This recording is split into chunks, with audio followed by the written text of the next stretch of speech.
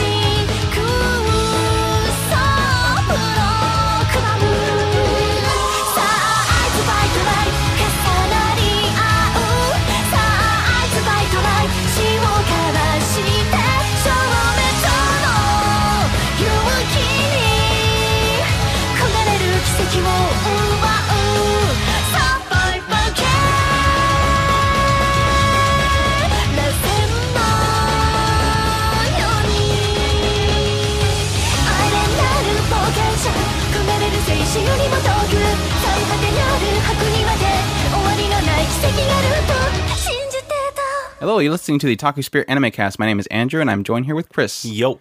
And today's episode is a discussional podcast episode where we talk about the news that seems important to us, and then we dive into our community and answer some questions that people have decided to ask us, and have lots of fun. So, how's it going, Chris? I'm doing all right. I heard you finished Dragon Ball Super. Yes, I did. Yeah? I absolutely all excited about loved it. I was telling Andrew last night, I said, truth be told, yes, by all means, go catch up with it. At least the last arc. I mean, I liked the Frieza arc. I loved the Battle of the Gods? Battle of the Gods arc. Thought they were great. But the last arc, I don't know how to say the last arc without, let's just say Future Trunks comes back. Mm-hmm. And I know you like him, and there's another character that, spoiler, so I loved it. I thought it was absolutely epic. The final end of it kind of did this kind of Final Fantasy end boss kind of leveling up as it was beat down. It was great. So pretty much every Dragon Ball Z boss. Yeah, but like Goo, not to this. Cell, all of them just kind of keep growing. Not to this level. Not Goo, Boo. I know Boo kind of was like it was almost like this is a whole nother Boo. It's not a leveling up Boo. It was just different Boos. So I take that for what it is. I thought it was great. The guy who writes the Dragon Ball, absolutely shining through the show, and it's like I've never left it. It feels right at home. I loved it. And then you realize you have to go to work. And then you go, crap, I am older. You're right. I finished Claymore. Yay, finally. I almost want to do a review of this. I might just do a written review, because it's really difficult to do manga reviews. It's a little more difficult than doing actual, shows where we can talk about art and all this kind of stuff, which I guess you can do with manga. But I do kind of agree with some people that it did kind of lose its way at a certain point. I think it was probably about the early 20s that I think it kind of started just turning into, all right, let's just throw a whole bunch of really big things in here, and they jumped the powers levels up too quickly, I guess is the best way to put it. But that final volume was absolutely epic. It was enough that I'm like fighting myself to go in there and go, look, Chris, and he's like, spoilers, because it's so awesome kind of thing. But I got really excited and pumped about that final volume. It was really awesome. The other fun thing I found from it was, I think I texted you about this. I had to, when I got to about, I want to say about the 13th volume, I started going, crap, I'm forgetting who exactly this Claymore is, or this warrior, whatever they call him. So I decided to go all the way back to the first volume and start tracking all the warriors. So I made a spreadsheet, this huge spreadsheet that has pretty much every single warrior's that has ever been mentioned by either name or by number. And I tracked every single one of them. Because sometimes you'll have one that just says, that's 13 or something like that.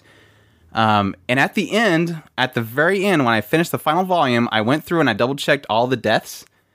Exactly 47 that I tracked that were named or numbered died. Which is funny because there's 47 regions, 47 warriors. I'm like, I wonder if it makes you start wondering, I wonder if that last one that died that was kind of out of nowhere, maybe that was on purpose to reach 46 or 47. I thought she didn't have a region.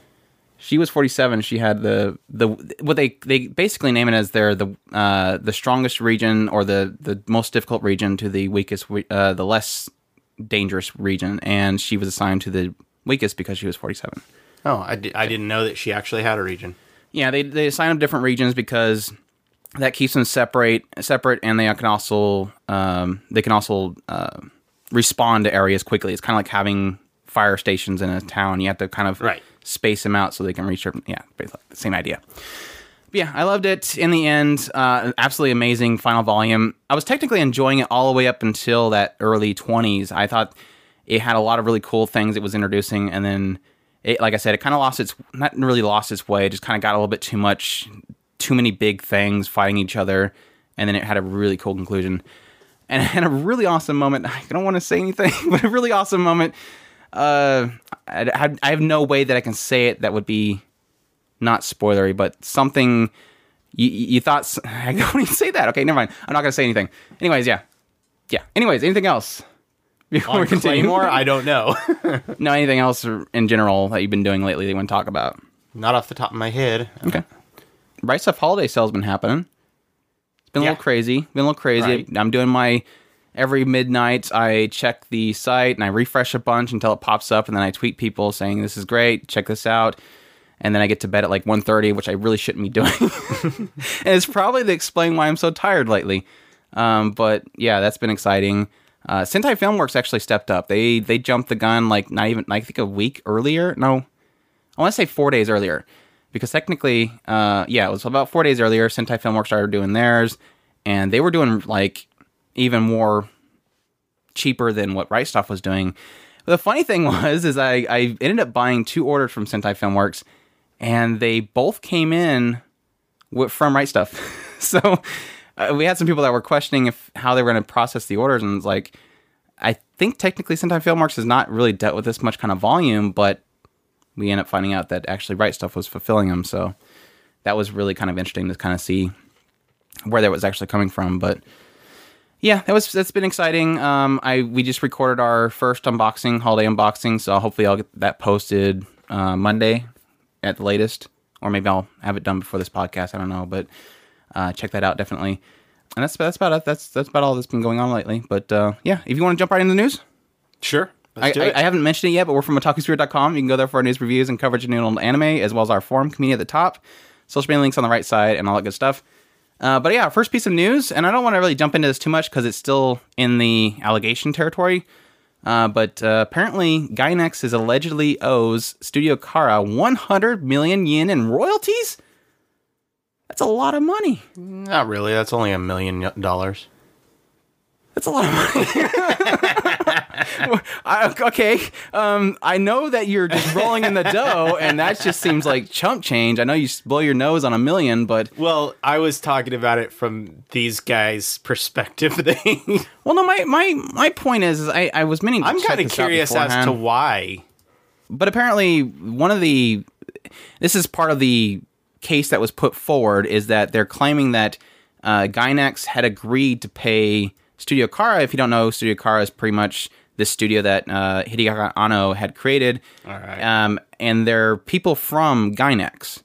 And apparently Gainax had agreed to paying the Studio Khara themselves royalties on things that Hideaki Anno had worked on when he's with Gainax. So apparently they haven't been paying that, so oops. But, I mean, the more interesting thing is that doesn't seem like much.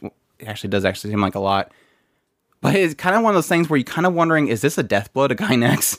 Because I don't know that Gainax is... Well, I guess Gainax is still making a lot of money from Hideaki Anno's stuff, but what outside of that are they making that is actually making any money? I mean, we're looking at the Studio Gainax's stuff, and it's like anything that is a big whopper has Hideaki Anno's name on it. Outside of now, even Gunbusters, of course, done by him. Furikuri, maybe. Yeah. But I mean, that's the fear. Well, I mean, Production IG has that now. And the thing is that if you look back at their catalog in the last, 16 years, it's not really much. They haven't really done much. I mean, the recent one that we actually know of was Wish Upon Palladius, Die Buster maybe, and then that goes into Hideaki Anno from that point on. So it's like, what are they exactly making? And I guess the only thing that's going to tell if this would be a death blow to Gainax, and again, this is all just speculation, they could possibly not even go through with this. They could possibly set something up with them. But my fear, and of course the statements that are happening now is like, is this going to death blow Gainax? Because are they doing anything that will bring enough money to be able to pay that off? Or I guess the better question is how much of royalties are they paying for this stuff? Is it 100% of what he makes from Neon Genesis Evangelion? Because that's enough to keep them afloat. Or are they only having to pay a certain amount of that? Then yeah, definitely, I guess they could pay that off. So I don't know. It sucks because that's a studio and that could definitely hurt them. But at the same time, if they agree to that, then they should definitely be paying it. No question there. But this is a filing at the Tokyo District Court.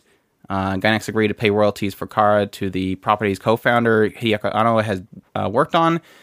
And this is according to the Mainichi Shinbun newspaper, and according to Anime News Network, they had translated it. So, yeah.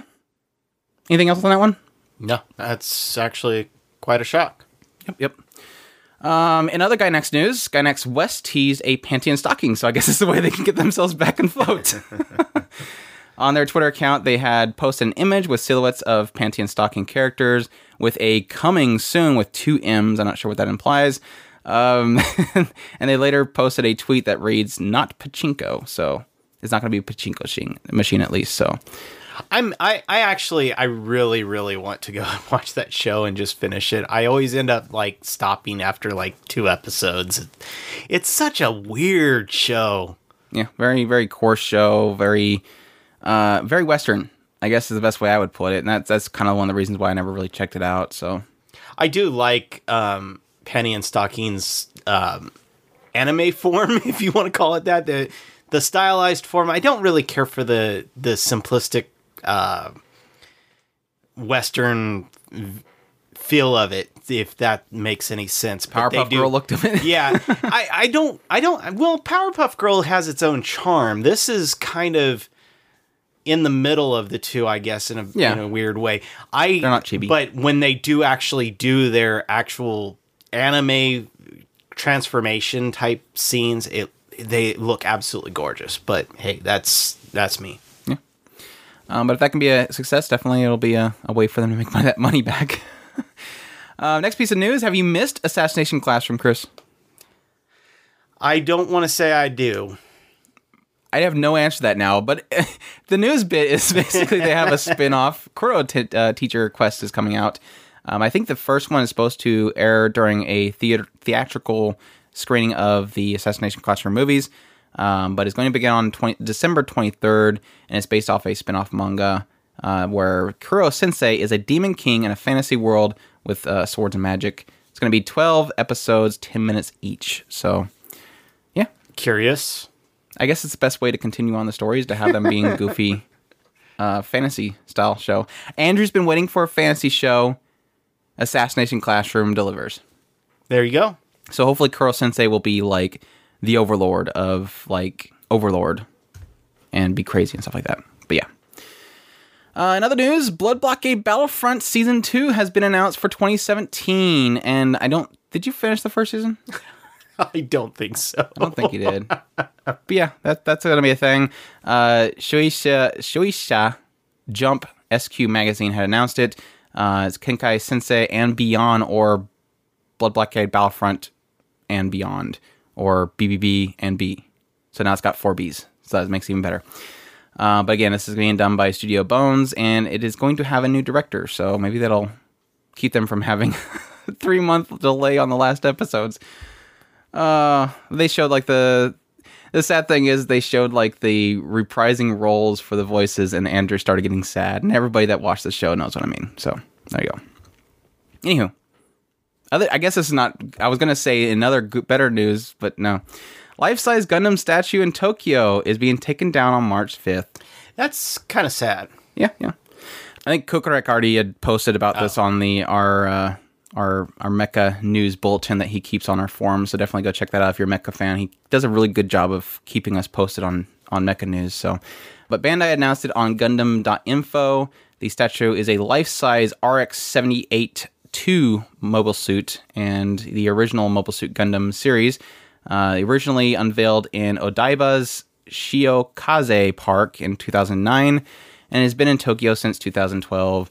This is part of a Tokyo Gundam project, which is a waterfront revitalization project, and it has temporarily ended. So the Gundam Front Tokyo attraction in Diver City, Tokyo Mall, is also going to be taken down as well. So ANN had pointed out that in 2014, the Mobile Suit Challenge press conference announced that they were plans of making the Gundam statue move by 2019, but Bandai did not say anything about this project of tearing it down being because of that whole idea of making it more mobile. So it's sad, but at the same time, it could mean that they could actually get it even more cooler. So I don't know. But yeah, if you have plans of going to Japan and you're a big fan of Gundam, you might want to move your schedule up before March 5th. That is kind of suck though. It looks really awesome. I would definitely love to see it, but maybe sometime in the future. Another Gundam news: Gundam Unicorn Re-0096 is going to air on Toonami. I think they said something about it taking place of what Iron Blood Orphans is currently airing the slot, because Iron Blood Orphans is done. So. But that is going to start airing in January, and of course, it's going to run 22 episodes.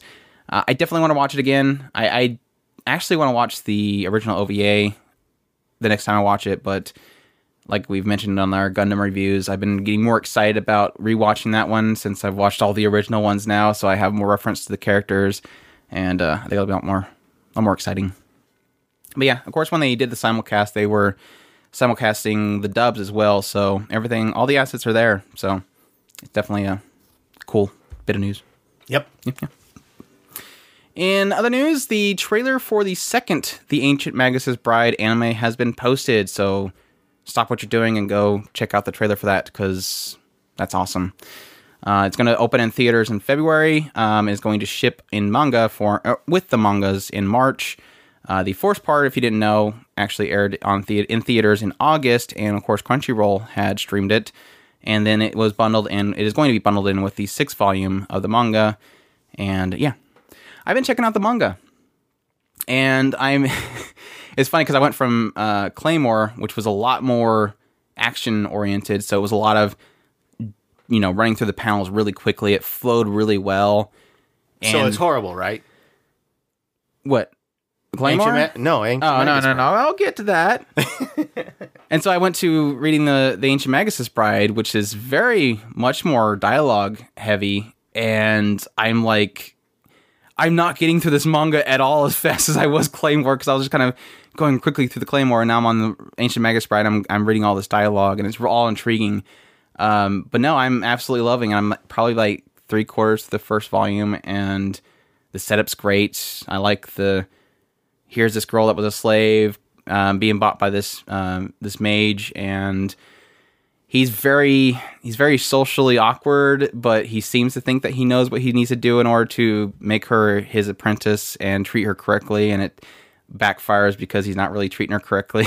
So I'm assuming that's going to come to fold eventually, but it's really cute. It's very sweet, and it's got this kind of underlying development of this really kind of expansive world that's kind of in it. So definitely enjoying it so far. And I got 5?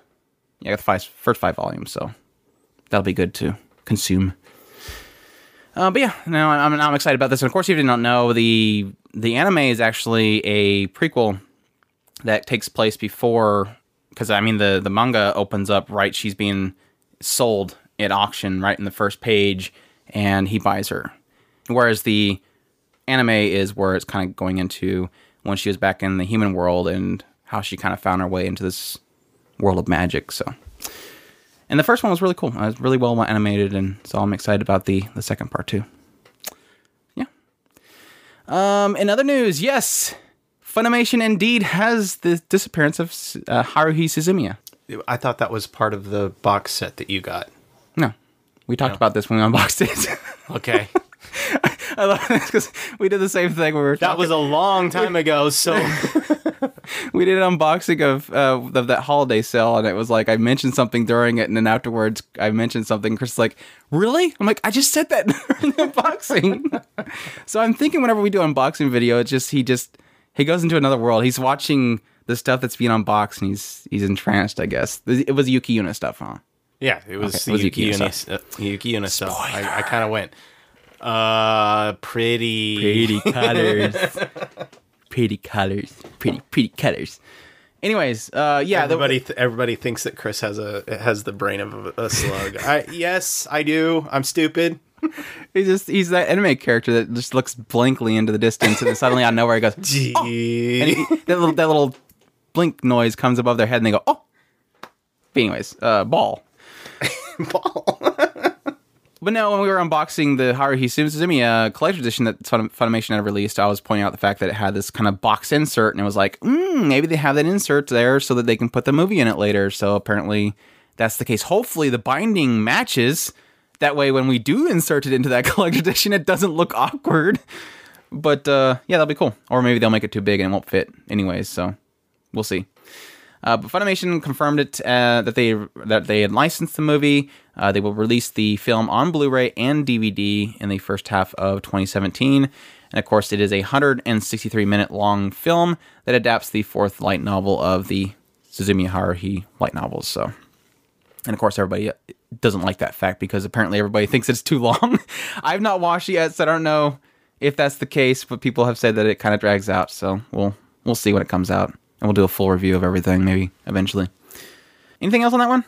Nope. I can't wait. Yeah. Next bit of news we have, I just found this out last night, and I was kind of excited, but, well, I was mixed, actually. It was, Amazon UK now has listings for the Lyrical Nanaha series. I was talking to somebody about this regarding Vivid, and the fact that Vivid was licensed by Amazon. And we were kind of discussing this, and it kind of came to this point where, and this is Ellie, by the way, from our community before. But I talked to her on the side talking about this, and we mentioned the idea that it's kind of crazy that they have this because technically nobody has Lyrical Nanaha. And when you think about Amazon picking up Vivid, it was like, okay, if anybody has the money to finally bring Lyrical Nanaha to the West, it'd be Amazon. They have money. I mean, they fork money for shipping and all this kind of great stuff that they do. But having this case, this kind of just proves it. Now having these listings they have Magical Girl Lyrical Nanaha, they have Magical Girl Lyrical Nanaha Strikers S, or I don't know if you say it's Strikers or Striker S, and Magical Girl Lyrical Nanaha A's. So 3 listings on there now. Really exciting. My mixed... Why I say mixed is because that's UK, and as we kind of experienced in the idea that North America, Amazon has technically the Great Passage. They have Vivid. They have, what's the other one? Cheese Sweet Home, the new one, I think. I don't know. And none of those are on there. They never release anything, so I don't know what they're doing. They said they're going to eventually release them, so I'm assuming that they're turning into a Netflix model in America, and now they're going to do this whole thing where they hold it until the last minute and they release it all at once. Maybe they're testing to see if that'll work better than doing simulcast of it. I don't know, but I'm upset at Amazon now because I think I have later. I was talking about, and I don't have it on here, so I can mention it now. Scum's Wish. Scum's Wish is the Noitama block show, currently marked as a Noitama block. I have to say currently marked now because we thought, what was supposed to be in Noitama's block this season? You thought that Yuri on Ice was. I thought that Yuri on Ice was. Yuri on Ice was listed in their Wikipedia page. It was they had a reference and everything. and then a little bit before that, and we even mentioned it on the podcast, and then it switched to The Great Passage. So that's why I'm saying that. But Scum's Wish is marked as going to be the next Noitima show, and I was checking out the PV for it. Looks gorgeous. Like, I thought this would be a kind of... And I was thinking it was going to be a throwaway show, but then you think anything that goes on Noitima block either has something artistic behind it, or it just has some really great animation behind it. They don't hold back if it's on Noitama's block. So it looked great. But then I immediately go, but it's on Amazon. And I was like, crap, now I'm doing that with them. Like, I got the same mentality as I have with Netflix. If I see it's going to be Netflix, or if I see it's going to be Amazon now, I go, crap. We never even bothered to go back for that PA Works mecha. They just released it.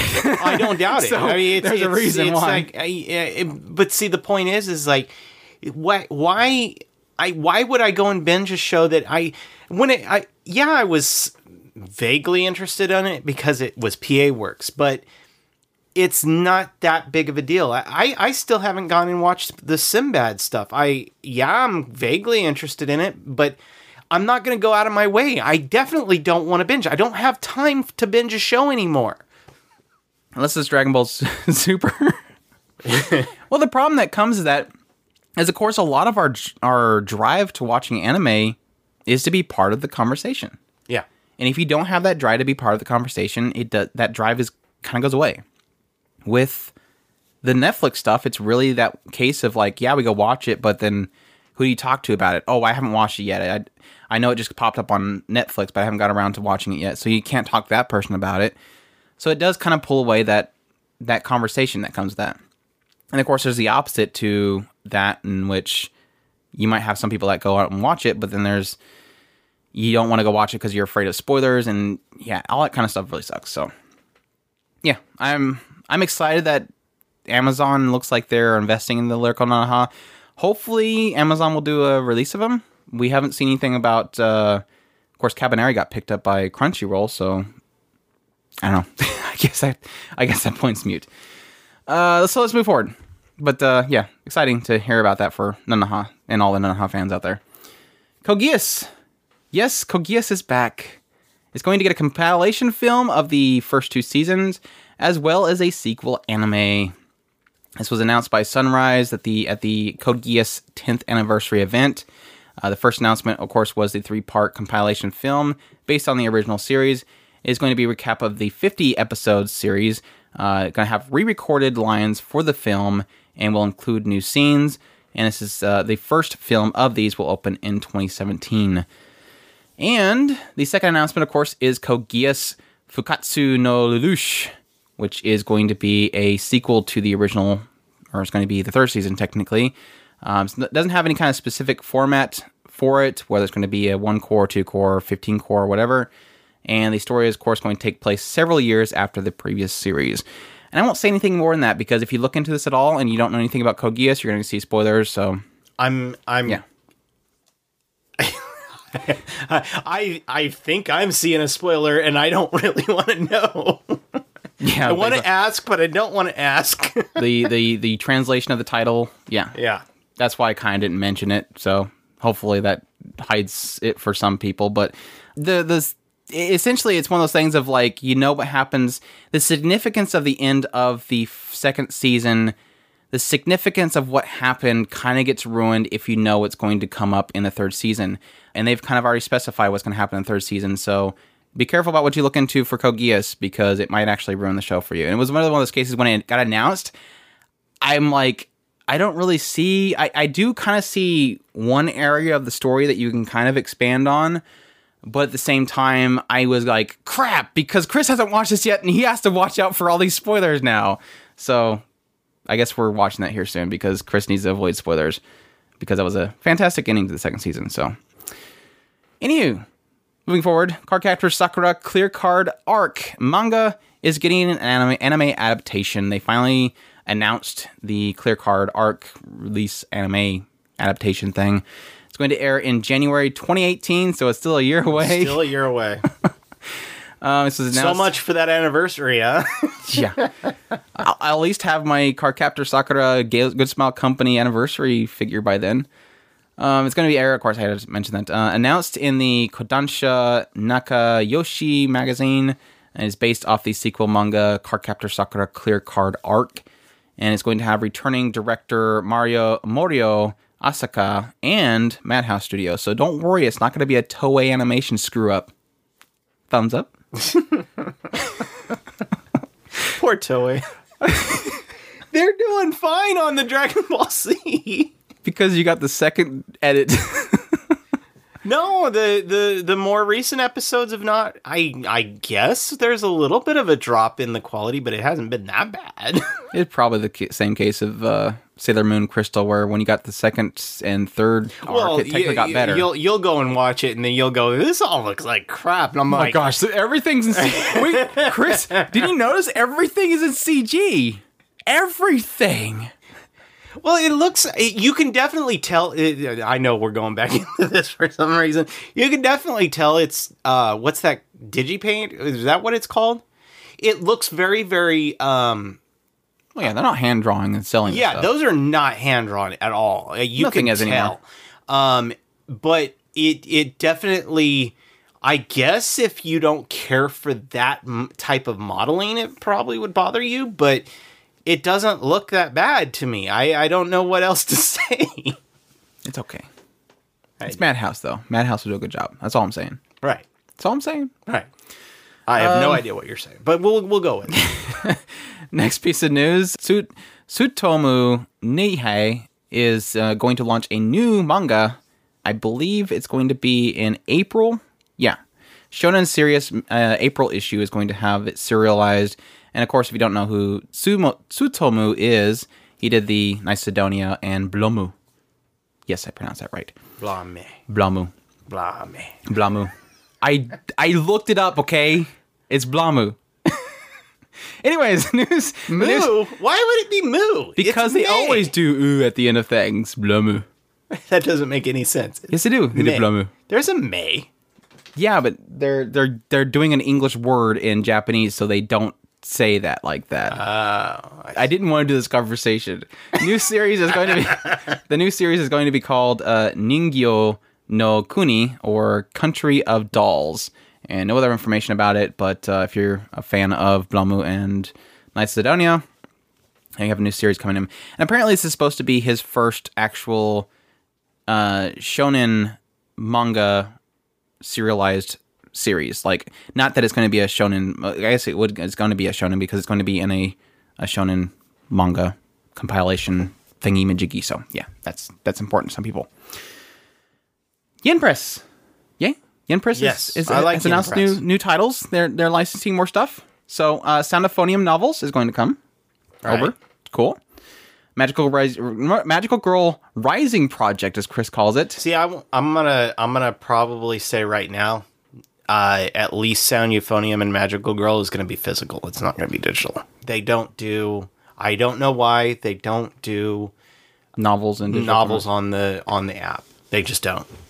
And the last one is Grimgar Fantasy and Ash, the manga. They licensed that one as well. So I wish they would have got the light novel. I know, right?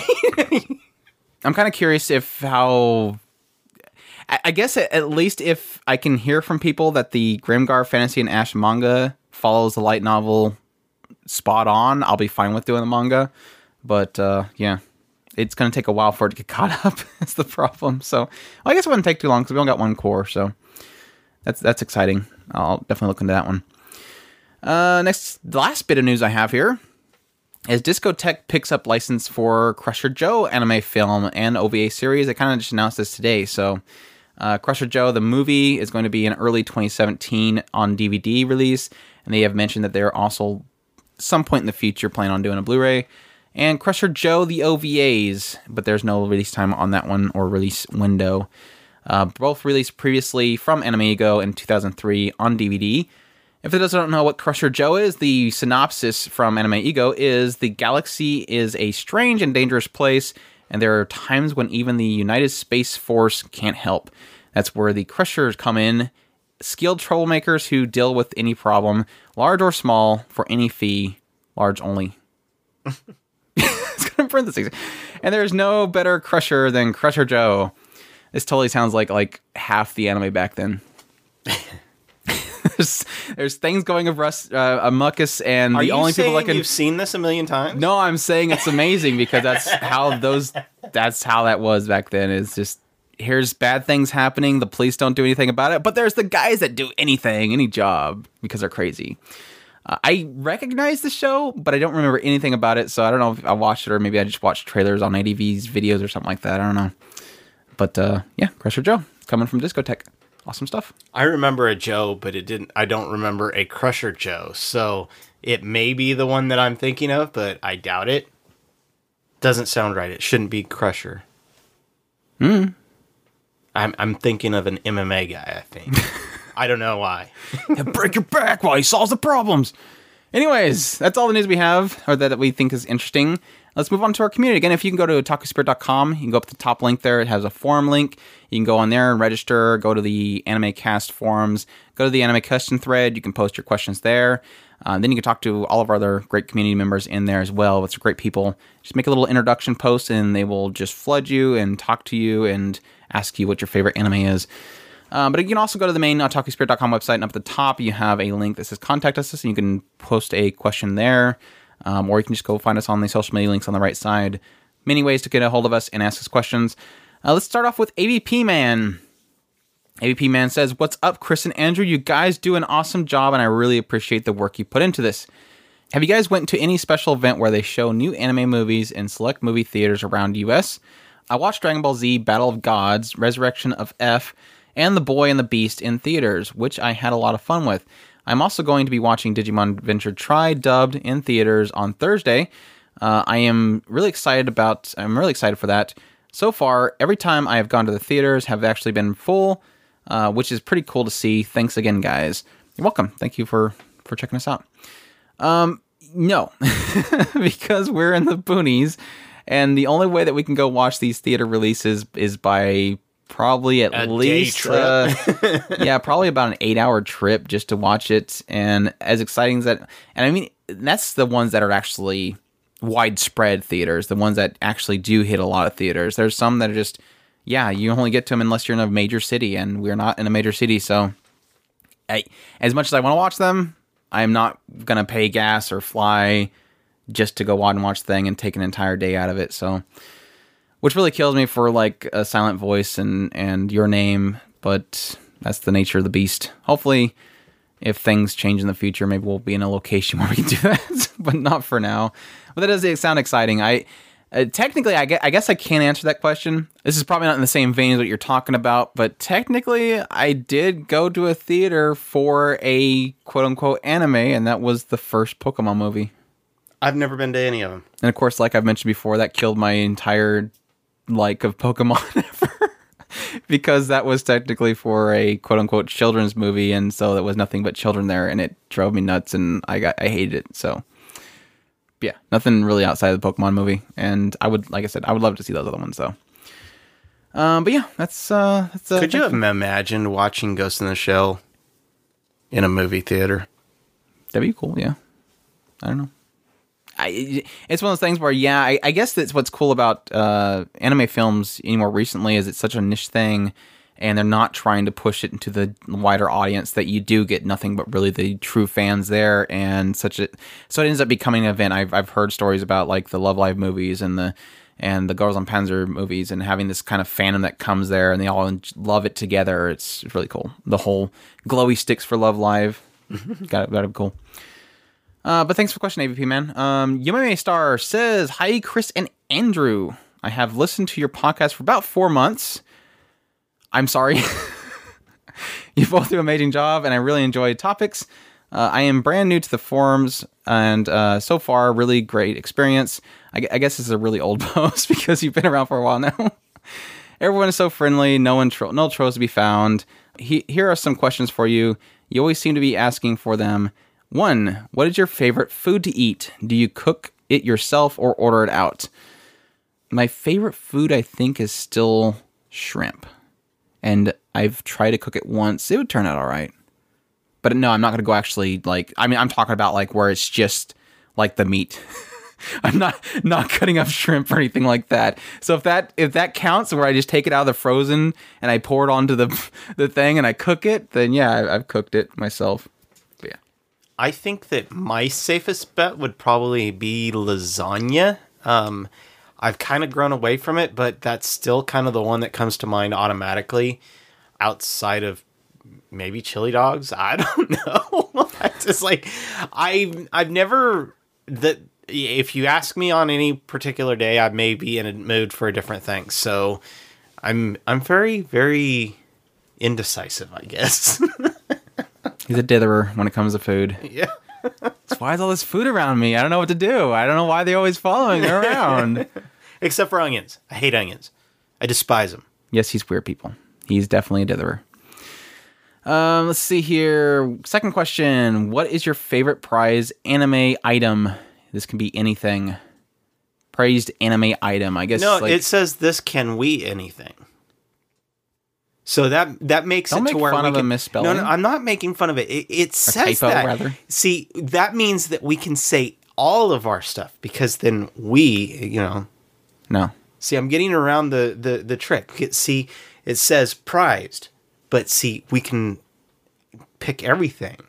No, doesn't work like that. My Tama Hime Sun Goddess one. I love Selector infected. We cross thingy. yeah. Mm-hmm. I guess it would be Selector and Incited. Selector Incited. Wouldn't that be where it was at? It's the second season. Spread. Selector Spread. There you go. All right. Incited, I think, is the movie, right? Yes. Or is it Destructed? No, it's Destructed. What's Incited? That's the new season. Never mind. I'm sorry. If you ask me, like, the more rarest thing that I have that's probably worth the most is probably going to be the Neon Genesis Evangelion box set. Personally, what I love, I don't know. I guess probably, I don't know. I can't decide. They're all my babies. I guess probably the, I always say either my Deep Sea Miku or my, I guess I can probably point to my Fook figure of Saber Altar. I think it's pretty incredible. But yeah, that's probably my two right there. Third question, do you have a favorite 90s anime series you enjoy? Too many. Tenchi. Yeah. Neon Genesis Evangelion again? Or Escaflowne, which I need to watch again. Armitage, was that early 90s? Yeah, I guess it was. I guess that's the 90s. Lots of them, though. We definitely enjoy our 90s. We mention them a lot, so yeah, that's where we that's where we first introduced to it. So a lot of those shows are kind of, even if they aren't the greatest shows now. Like I'll watch like Project A-ko, which I think might have been a late 80s show. Actually, I'm not sure. Iria, all those ones that we watched when we were kids, they're like, yeah, they might not be like standoutish today, like great writing, insane writing with some great twists, but they hold a little sweet spot in our heart. Like, love Hina and stuff like that. Dragon Ball Z. Yeah. Sailor Moon and all that stuff. Sailor Moon. Yeah. Keep doing what you guys do best. Thank you, You Made Me Star. Definitely thank you for joining the forums and being a part of the discussion. Definitely love having you. Jack TWD 4th chimes in and says, hello, gentlemen. After I watched the last batch of Digimon Tri... There's two questions about Digimon Tri now. Yeah, that was AVP Man. Digimon Tri episodes, I wanted to know how you felt about the delivery of it. I know you guys frowned on the Netflix approach of anime episode dumped at the end of the current season or later. Are episode dumps okay if they are released worldwide at the same time, or do you prefer weekly release schedule? Prefer weekly release, because I can schedule it in. Binge is practically impossible anymore. Yeah, the first question, no. And I watched the Digimon Tries. I wanted to watch them, but I'm like, I loved Digimon back in the day, but I'm not too sure about jumping back into it, but maybe eventually. But yeah, to your question, yeah, I definitely prefer a weekly schedule. Yes, I do definitely love the idea of a worldwide release. There's nothing, I don't think you can find anybody that's like, no, it should only be North America, or it only should be Europe. Worldwide release of anything is a great thing. But dump versus gradually, yeah, it's definitely going to be more weight on the idea of simulcast, because that's just, I guess that's really just how we've built our schedule around. We've built our schedule around the idea of watching things as they come out on a weekly basis, one per episode. But technically, I guess I was talking to Chris about this the other day, where I've listened to certain groups that will do one series watch through and review on that week. And I think that's definitely a better model for watching shows because you're able to consume the entire thing and talk about it. But technically, again, this goes back to our previous discussion about the idea of you're not in with the discussion if you're not watching as it releases.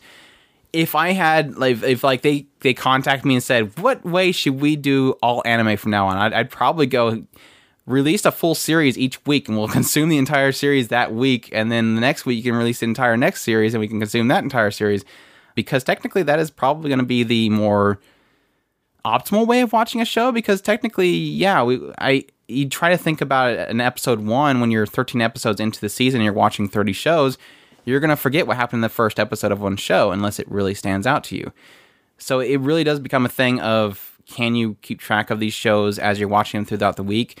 You have to deal with cliffhangers, which kind of sucks for some shows. Like I just had a Cult 9 cliffhanger, and so I have to deal with that. Well, the other issue is also in the aspect of what people come and this is one of those interesting things that a lot of people come to a podcast for a review or in our case, just us discussing what we've watched and if we enjoyed it or not. And what a lot of people do is they tend to watch the entire series and then do a review. But the problem is that, yeah, you can get a review, but if I wait until the entire show is out, what's the point in waiting for a review of it? I mean, you guys generally, that's why we do the kind of mid-season kind of talks where we discuss, okay, we kind of like this show. We're going to go ahead and keep going on it. And we hope that you guys, by the way, if you guys are wanting any particular of the shows that we went ahead and let go, if you guys want those to be talked about, you guys got to start picking up and start telling us which shows you're interested in hearing about so that we can go back on those. That's a side note. But yeah, the problem with doing the wait until the end and then, okay, now we'll talk about this show, is they tend to go out farther when they're not really relevant anymore. You guys are wanting to hear, I would assume a lot of people want to hear about the shows that are on right now. Are they any good? Okay, I'm going to go and watch it. Well, if we're waiting until, a year out before we tell you about it, what's the point? You probably have already watched it if you cared about it. I was talking more on how these companies release their shows, but right. Yeah, and the idea of reviews, it does help in a case of like there's a show that's 20 years old and you want to know about, well, what's this show that just got re-release? Oh, let's tell you about it, and that's kind of cool right there. But yeah, being prompt is pretty cool because it's again part of the discussion and partly because I went through the entire series and I only picked up 3 shows. And now Chris and Andrew are raving about this one show, so I know it's not just full-on moe, because otherwise only Chris would like it. And I know it's not full-on gore, because then only Andrew would like it. So at least then I can get an idea of that, I should probably go check that out before it's no longer part of the discussion. Or it's no longer streaming on Crunchyroll or something, because technically streaming rights do expire eventually. So, yeah. Hope that answered your question on that one. Also, let's see here. No, that wasn't the question. Thanks for the question, Jack TW4th. I'm sorry we went on a side tangent there. Whiskey Jack 19 said, "Hey fellas, I was wondering if you guys watch dubs when you review older anime, or stick to strictly subs, or watch some kind of dubbed and some of it subbed. We do sometimes check out dubs. It usually never works out for us because we do."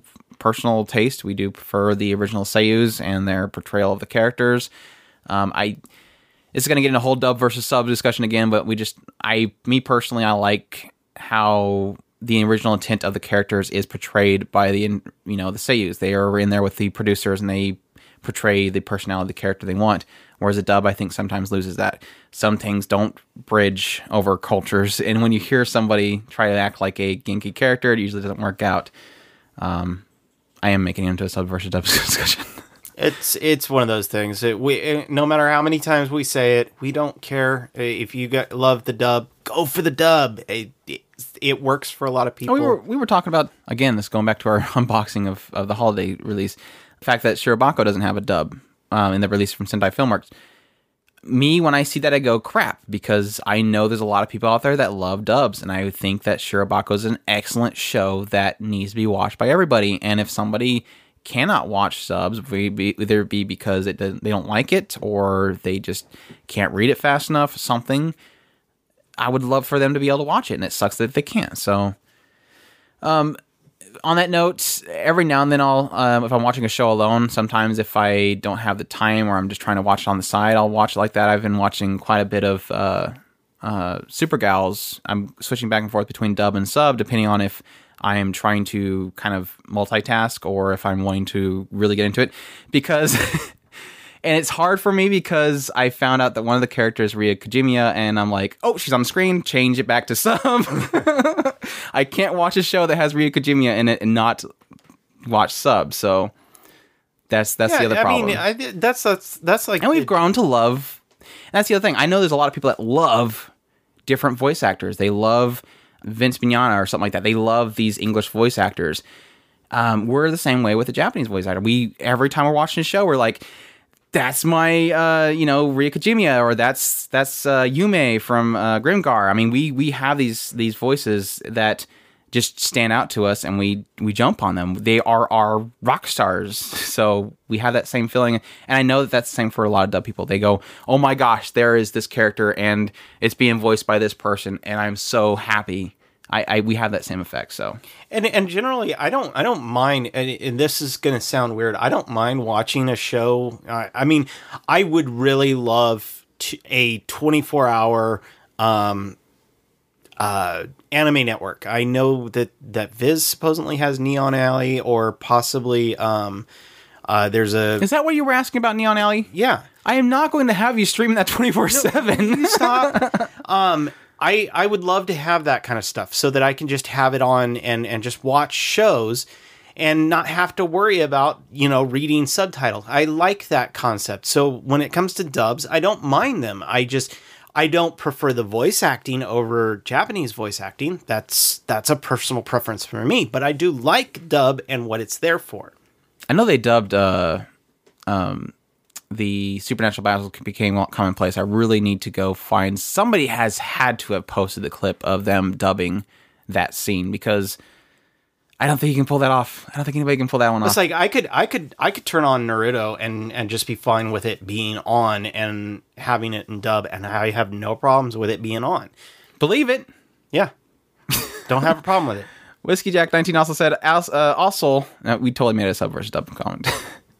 Also, now that the two of you are raging Gundam fanboys, I'm not sure if we're there yet. I think somebody said that we're not in that realm yet because we couldn't answer a certain question. What are some of your favorite mobile suits from the franchise, Gundam or otherwise? I think we were both big on the new Gundam. Yeah, I like Barbados. I think he's absolutely imposing looking, and I love freaking his thing with a gigantic weapon. His big old mace. I love it. But I do have. I was thinking about it the other day, or earlier today when I was reading through these. There's two others that I kind of, if you were to ask me which one was the most powerful, I'd automatically go with X. I think that is easily the most overpowered Gundam there is from what I've seen so far. I mean, somebody's probably going to pull out this one that I don't know about. The other one I would say that I think is interesting is this G Self, which I find it interesting because it's easily the most interesting in concept because it has the backpacks, but I don't think it's the most viable because he's constantly getting rid of the backpacks because the backpacks are messing him up. So it's not the best as far as a viable Gundam, and it's not a cool looking Gundam. It's just a interesting concept for a Gundam. Does that make sense? Well, that's just as bad as like Zeta and stuff where they constantly having to dock, and it's like, why even bother? Yeah, right. Stop docking. And every time it turns into this whole thing of don't let him dock. And yeah, I'd probably just go with I kind of liked certain aspects of the Unicorn Gundam, but then when it gets all shiny and stuff, it kind of starts losing me, and I never cared for the Unicorn thing, but I'll probably just have to stick with New Gundam. I think that was a pretty awesome one, so... But yeah, we were kind of, and I don't know if we can confirm it or not, we were kind of thinking that the G Gundam was part of the second season, the try of Gundam Build Fighters, and I never cared for that Gundam and how it was so melee, because it didn't fit my, at the time, mentality of Gundam being strictly missiles, lasers, and machine guns. But then when I started getting more into it, and I realized with, Iron-Blooded Orphans, I really liked, Barbados and his whole melee thing. I love the idea of melee Gundams. It's really awesome. And on that point, I also really like the Zaku's. I've always had a thing for the style of the Zaku's, and as it kind of, I don't know the names of each iteration, so again, that goes back to our question of, can we be fanboys? We can't, because we never answer the question on the different Zaku's, but...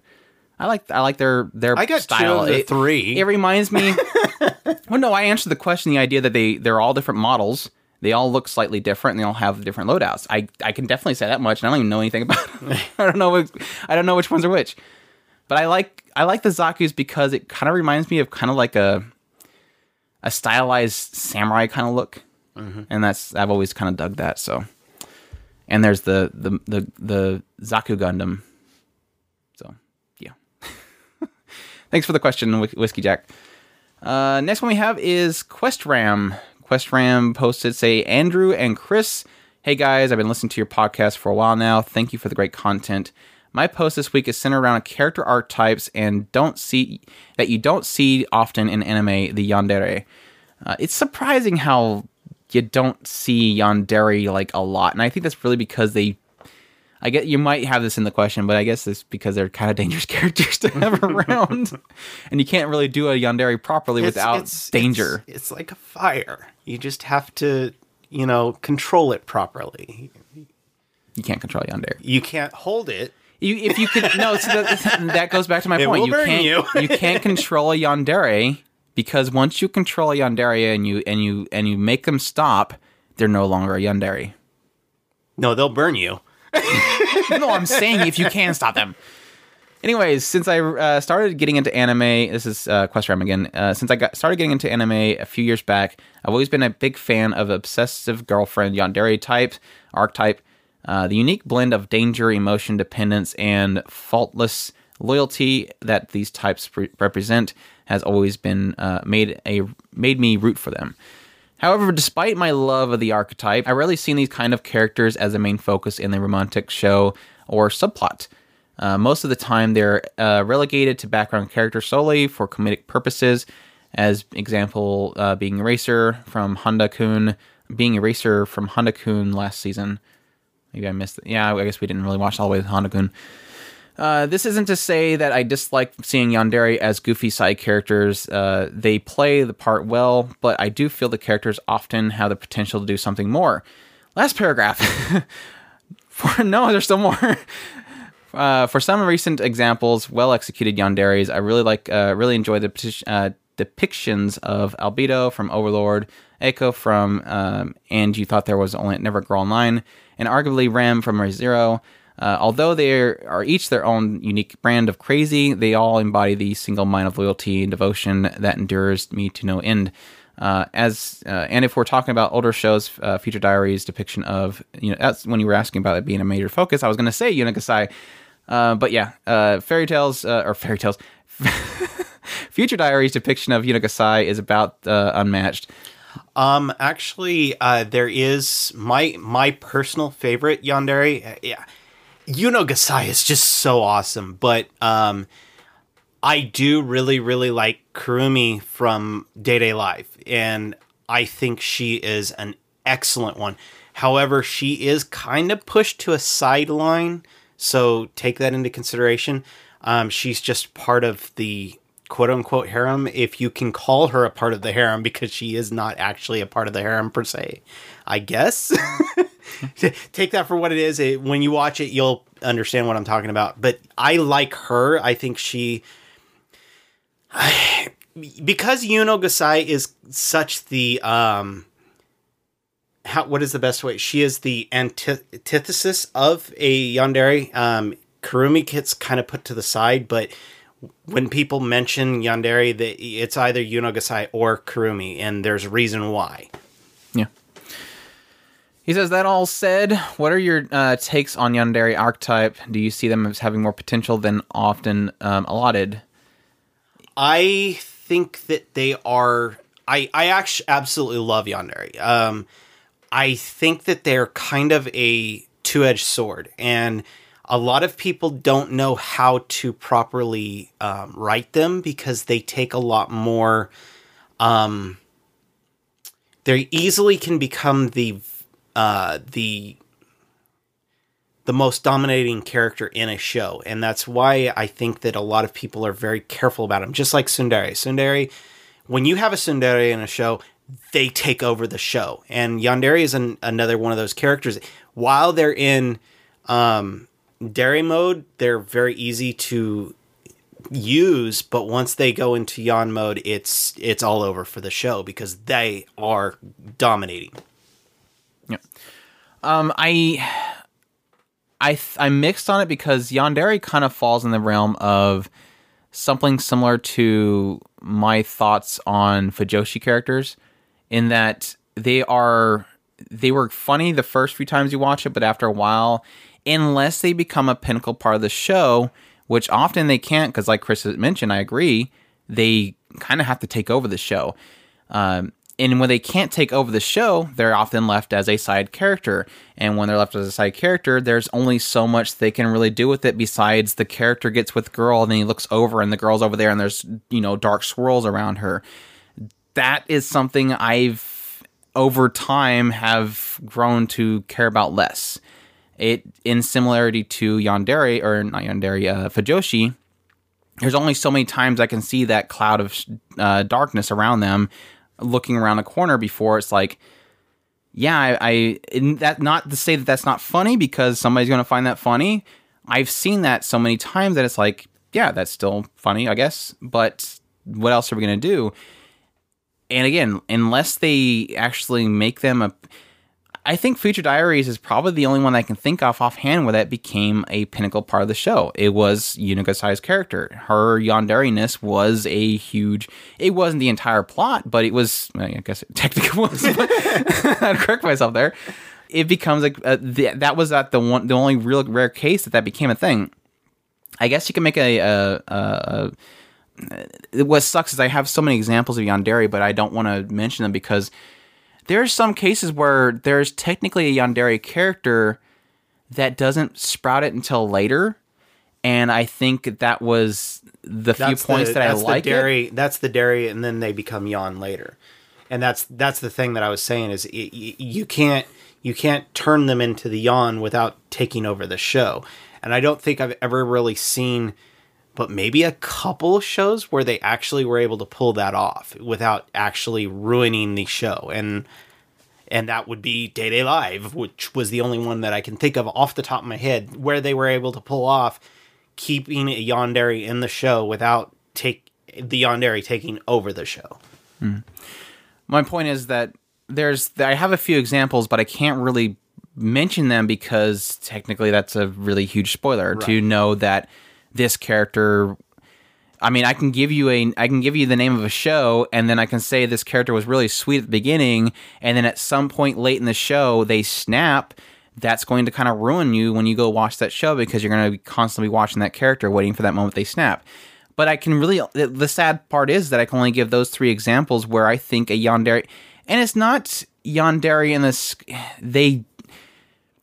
yandere in my perspective doesn't always have to be they'll murder anybody. It's just that like you mentioned that you can't, there's just so much devotion from that character, and they are willing to harm people. Yeah, I can put that much. They are willing to harm people to grab that attention and make you their own.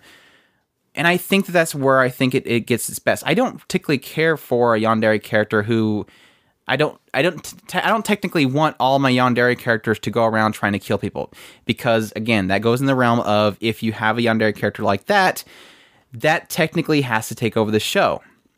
You can't have a cute harem show with a true deep yandere character that is willing to kill people, because then your fluffy show is not going to be so fluffy anymore. It ends up being a thing of they're glaring from a corner, and they maybe, show a violent tendency at some point, and you giggle it off.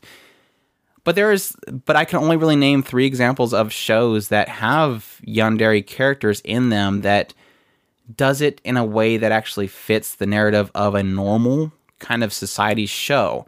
Outside of that, it turns into Featured Hours, it turns into Day Day Live, it turns into something where it's a high action show with a harem and one character is really psychotic. And that's where it kind of turns into.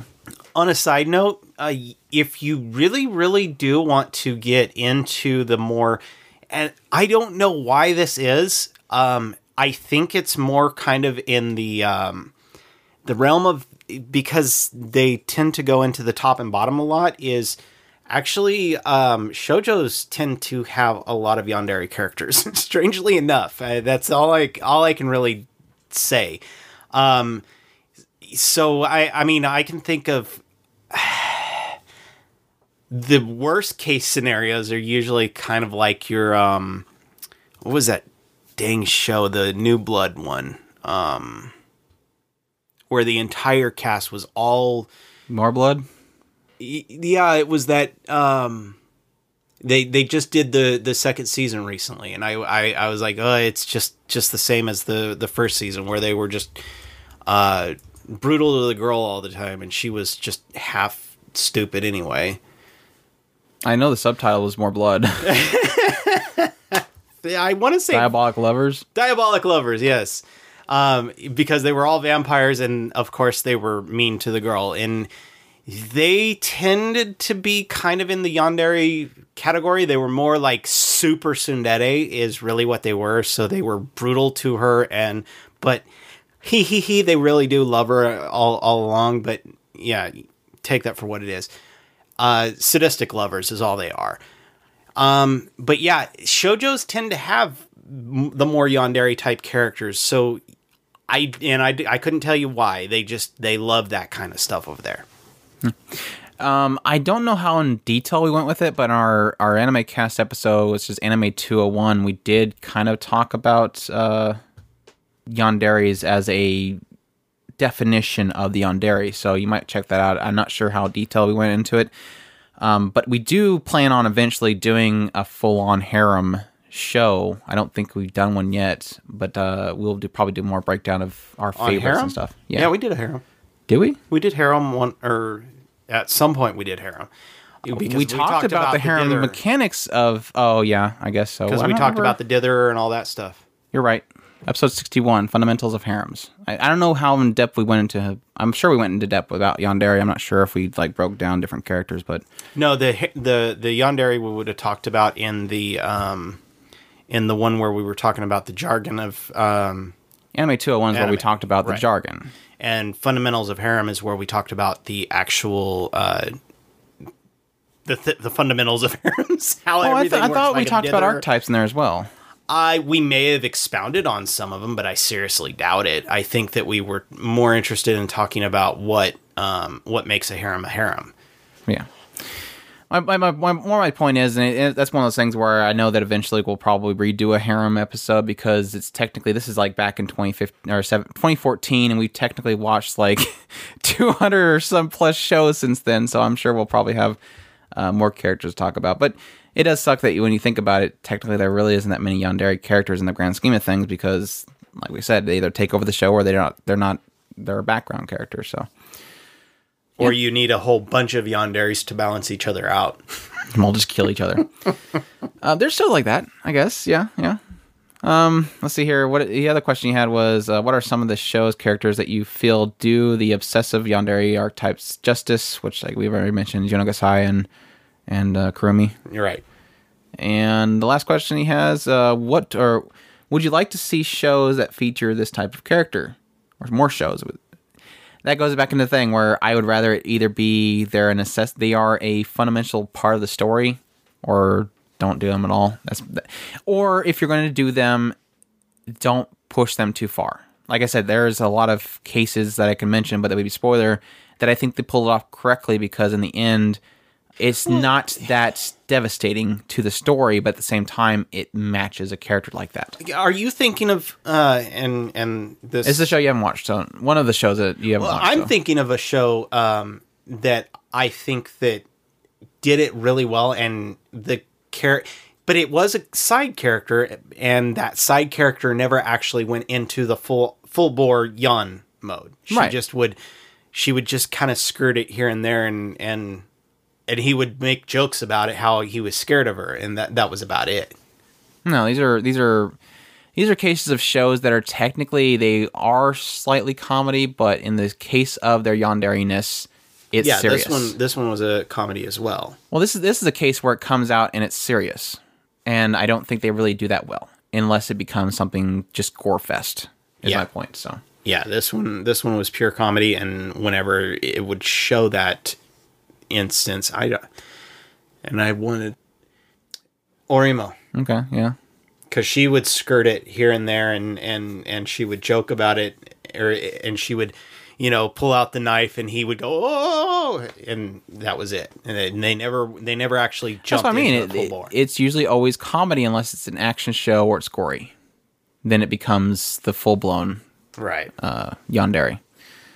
It's a touchy one to mess around with, and that's what's kind of interesting, but also kind of sad about is it's, again, we mentioned it's something that I think a lot of writers are probably afraid of putting into their show because they either, again, have to make them funny or have it be something that has to get slapped down really quickly or it takes over the show. There's another one, just to throw it out there for you, and me and Andrew have both kind of put our we don't call this a yandere, but there's a lot of people who do actually associate it with a yandere, and that is there's a lot of soft ones like Rory from Gate. Yeah, the monster girls that keeps resetting time. Higurashi, they're all yandere. Well, every one of those characters turn at some point yandere. Right, but see, to say that they are obsessed with quote-unquote love interest is kind of misleading because it's not, they're just going crazy. Yeah, it's not actually, that is the mechanic of the show. So it's not technically yandere, and both me and I thought you kind of disagreed with the idea of calling them yandere, but... No, I said they were all yandere. They were all crazy. At some point, they were all yandere. Well, yandere means loving, sick love. It's not actually, and they don't actually technically ever fall in love with him. They just all go crazy, is what I'm saying. And so take that for what it is. Yeah, there's a lot of crazy girls in there. So if you want crazy girls, Higurashi. I can say specifically love-related 3 characters in that show did that. Right. It was just depending on the situation of it. Again, thanks for questions, QuestRam. Hope that gave you enough yandere action that you'll enjoy that. Otherwise, we'll have to take out everybody that keeps you from us. Miss145 says, after hearing the review of Quadia Code, I'm going to ask this question, which some people will be offended by. Has today's anime fan become more visual over story? I feel like people judge their anime that they usually judge it by animation studio and how it works. Today's anime fan really or rarely watches old anime because it doesn't meet their standards of visual quality. I've always been the story over visuals, since visuals are something that are constantly changing, and today's anime will all be outdated in 5 to 10 years. From now, those fans will refuse to watch today's anime because it won't meet their standards. So basically, I think visuals being the important thing is a shallow way of thinking because it's constantly changing. Also, answer this question without going into anime is visual medium. That was my first response. It is a visual medium. I think story is very crucial. I actually... Well, I guess you kind of hint on, because you mentioned our review of Qualia Code. That was our thing, was that there was something really cool there. There was a great director there, and it just flubbed because they couldn't pull it off. But yeah, I agree. I think that people are...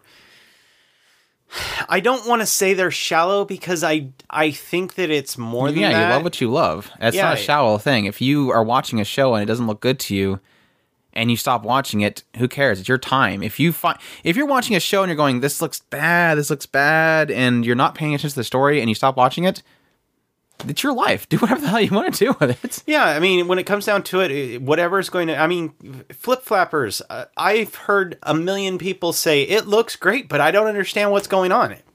Who cares? I mean, for all I care, it could turn into a complete Monster of the Week and for the next 3 years, and I'll be perfectly happy. It looks great. I enjoy the characters, and I have a lot of fun watching that show. But when it comes down to it, no, I agree. Not that big of a story. Like it's trailing through fine, but I don't think that's what they were going for. I think they were just having fun making it look good and being crazy with a couple of girls and having fun.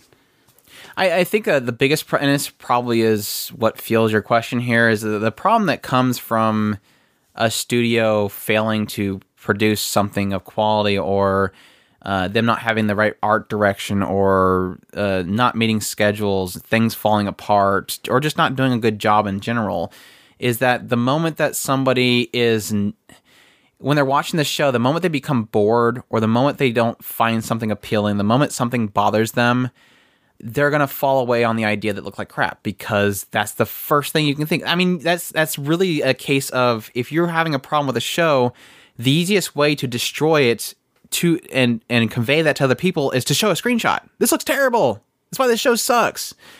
That's the easiest way to. I mean, when and of course there's an aspect of it being distracting. But Occultic 9, the moment that people, when I mentioned that I thought that show had potential and that I was actually enjoying that show, the moment I said that, I got backlash because the girl in the show, her boobs are gigantic. That was the call. It was that the character's boobs were too big. And that was a stylistic choice that they'd made in the visual novel, whatever, and that's something that it translated to the anime, and that's the thing that everybody points out. And it's like, they completely give up on everything else, and that's the thing they're pointing out. And I'm not faulting people. I agree. I don't like it. I think it looks dumb. But there's this whole cool story there that I know is interesting. And that's what becomes the subject, is not what was potential there, like Claudia Code, what was potential there. The story then becomes, it looks like crap. I can't stand it. I can't believe an explosion happened while it looks at the people, and then suddenly the boss is dead. I mean, I can give again, this goes back to your question towards other people. Again, don't think it's shallow. Whatever they want to enjoy it. Whatever they don't enjoy, don't watch it. That's their time, that's their life. Do whatever you want to do with it. For me personally, I try to give each show credit. That's why I gave Knights of Sidonia a shot. That's why I gave Ajin a shot, even though it was CG. That's why I gave Claudia Code a shot. That's why I stuck with Plata Magi Madoka Magica. I technically hated how that show looked for quite a long time, because we both have a feeling that you have to give a show a chance, because eventually it might do something. I'm giving Blood of Wars a chance right now, and I hate it, because I'm hoping the story does something interesting. Pulling together? No. No. The show still sucks. And it still looks bad, in my opinion. It still looks like garbage. Did they ever explain the monsters? It looks worse than Claudia Code. But at least it moves. I guess I can give that over Claudia Code. At least it moves more often. But our mentality is trying to give shows a shot, and that's not the mentality of most people. The mentality of most people is that they have this reserved time for anime, and they are easily going to give up something if they feel that they can fill that gap with something else. I want to say that there was a show a while ago where the guy was getting he had been through 2 generations or something, and he got powers from the light and powers from the dark, and he would do all the writing up in the air. And I thought the concept was really cool, but oh man, did that show, World Break? World Break.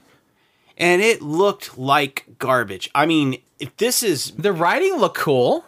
It looked really cool when he would scroll in the air, and it was a really cool concept, and I liked the characters, but gosh, did that show, especially at the end, it looked like garbage. I mean, the CG wasn't even. They didn't even try with the CG. Same season. Yeah, and they had another show. What was that called? The Dragon one? No, it wasn't Chaos Dragon. Was it Chaos Dragon? No. Well, no. Chaos Dragon was that one with the boy that had to sacrifice somebody.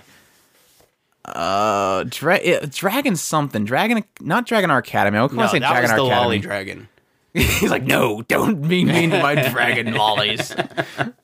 Anyways, yeah. And with the case with both of those shows, part of the reason I dropped those two shows, and of course this is back when I was like that, where I was like, I have limited time, I will only give it to certain things. And those two shows that season were the two that I dropped, mostly because of the visuals. Didn't care for them how they looked at all. Unlimited Fafner. That's it.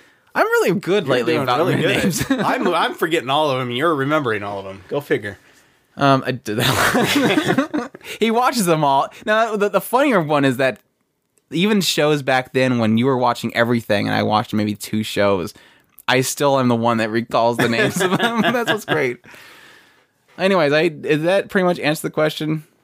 I know that we eventually want to do a how you watch anime podcast, which really dives into how the way that you watch a show really drives how you will enjoy them, like smartphone versus watching on a big screen, and how that can change your perspective on if a show is great or not.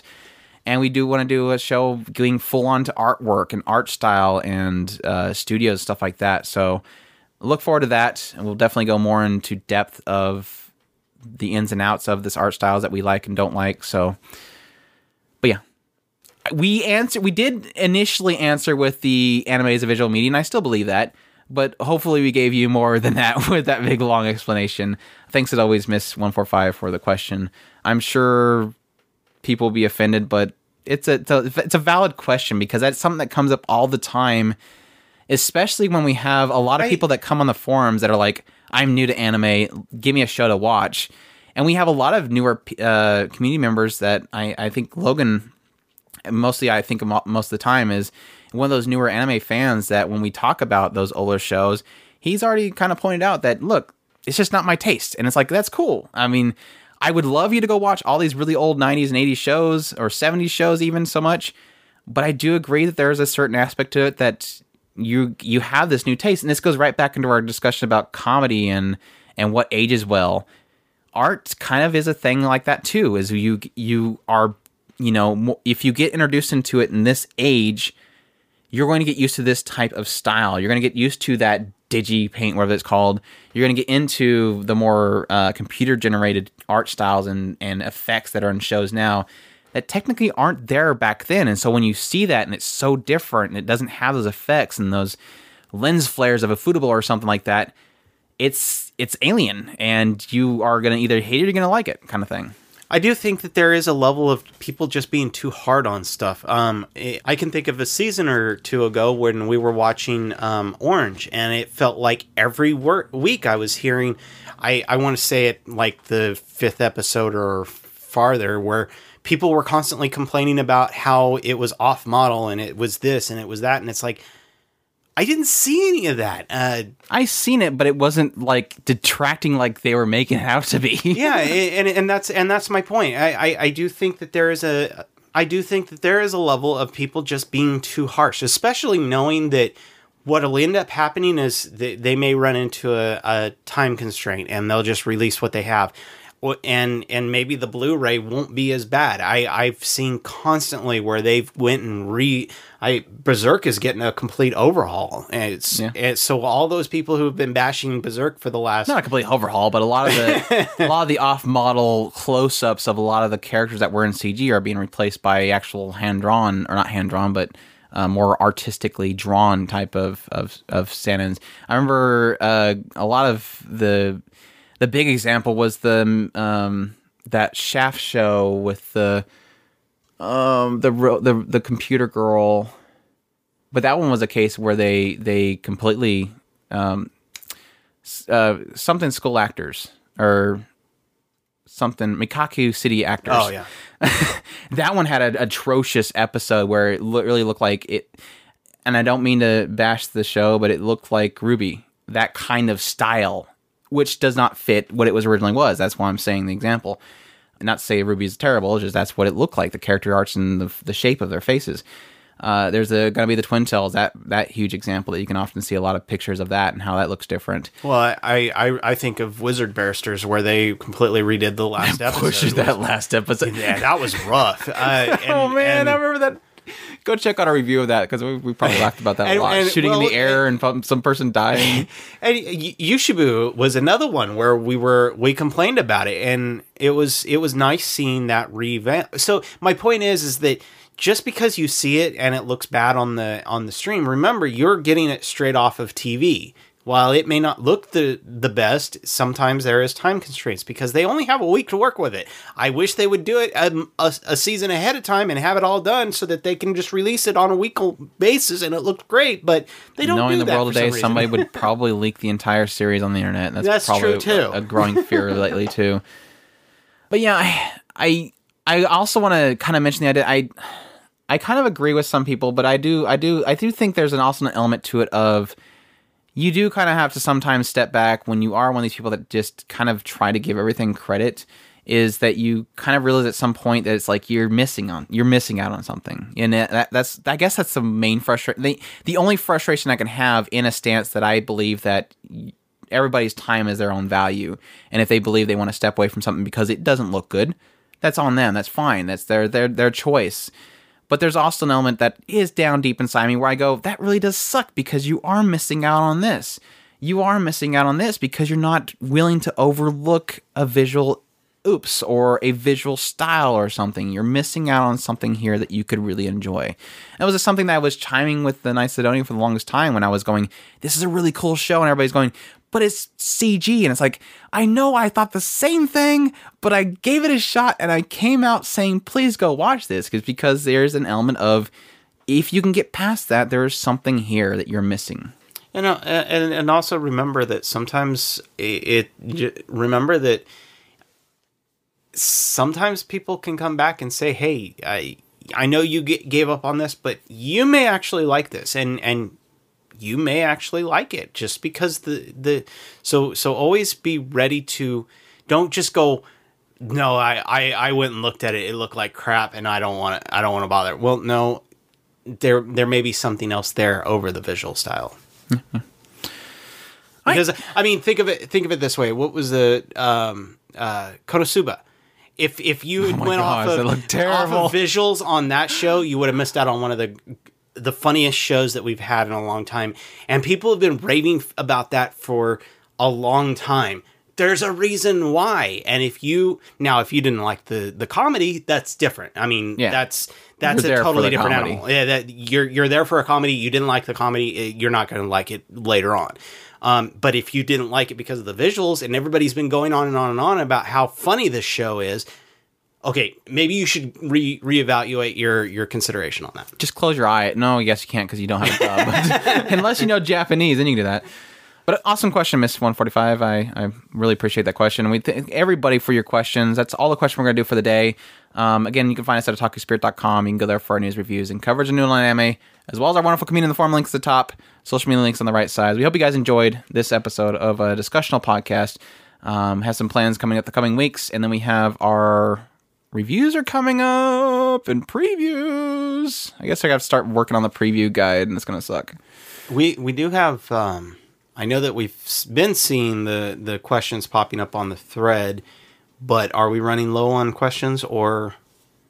How are we doing? I mean, we can always use more questions. I don't know. Yeah, if we're I know. Specifically low on questions, but I'm just kind of throwing it out there in case. So we got 6 more questions left, so we are running low.